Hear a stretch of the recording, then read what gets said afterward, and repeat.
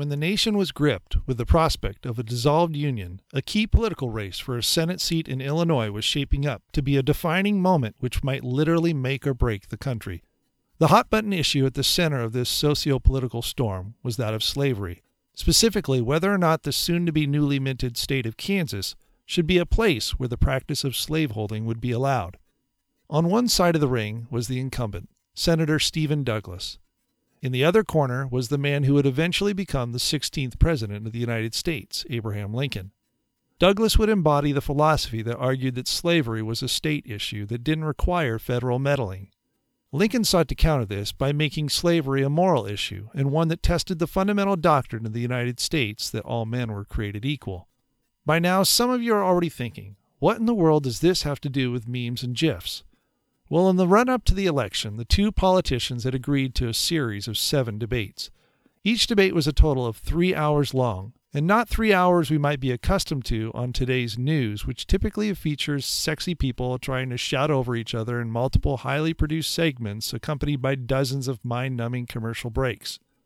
No, these were 2 dudes talking for 3 hours in 3 parts, an opening argument which lasted 1 hour, followed by a 1.5-hour counter-argument, concluding with the original presenter being given 30 minutes to rebut the counter-argument. These Lincoln-Douglas debates would draw massive crowds, the kinds of which, when adjusted for population growth and urbanization, would be equivalent to filling today's major sports stadiums. The intense focus and commitment to civic engagement that would be required to languish for hours in the country fields and town squares of 1850s Illinois is nearly impossible to imagine these days. Like the character Doug in the Disney Pixar film Up, we seem to be so easily distracted by just about anything that comes into our peripheral or auditory space. And while I have become more and more a fan of brevity the older I get, I wonder if we perhaps have reached a cognitive point of no return in terms of our inability to carry on extended conversations. Nothing seems to illustrate our proclivity for bite-sized public rhetoric more than our quick-draw use of memes and GIFs on social media. Hey, I get it. A lot of them are quite clever and pack a concise punch. And lest we forget, there was a similar visual rhetorical device in use in the 1800s that continues to this day. It's called political or editorial cartoons. So I'm not opposed to the creative use of a single piece of visual social commentary. What concerns me is our inability to move beyond that into a more comprehensive dialogue.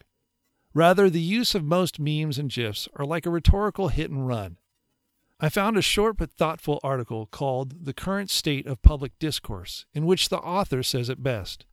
Quote, "People are always expressing themselves and their beliefs. With the proliferation of the internet and the increase of media availability, it would seem that we are practicing in public discourse more than ever. But if public discourse is communication, and at its heart communication is an accompanied experience that involves initiated expression as well as a response, then we as a civilization are failing terribly." End quote. I even created a meme a year or so ago to communicate a similar point using the wildly popular, bad pun intended, image of the late actor Gene Wilder in the classic 1971 version of Charlie and the Chocolate Factory. The accompanying text reads like this.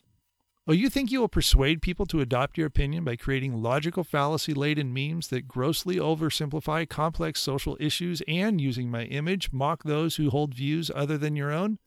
Good luck with that." Okay, so it is a bit long-winded for a meme, but you get the idea. And isn't it telling that something like that might be considered long-winded? Of course, the last few years and the political crazy train we rode straight off into Eastwood Ravine haven't helped. Take, for example, our current president, Donald J. Trump, when he tweeted a GIF from a well-known alt-right Reddit forum wherein it edits old WWE footage to depict him beating up a CNN reporter. Certainly, we have come a long way from the days of Lincoln and Douglas. So is there any hope? If so, what might we do to get us to a better place? Well, I could only think of one piece of advice to offer, and it's a personal challenge for myself as well. There are some people out there that I think have some crazy ideas. To make matters worse, some of them are not only unhinged from reality, they're assholes as well.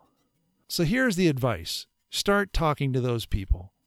That doesn't mean we stop opposing their policies and attempts to seize power. After all, our willingness to have an extended conversation with someone we disagree with doesn't legitimize their beliefs and behaviors. It's just a recognition that we are all human beings, and as such are equally not immune from craziness and assholery. And if at the end of our conversation our views have stayed the same, that's okay.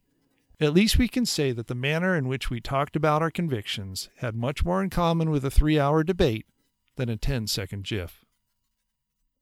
Thank you for listening to this podcast, and remember that you can check out more of my takes on faith, social justice, and pop culture along with other life-inspired musings by visiting www.kurtelewis.com.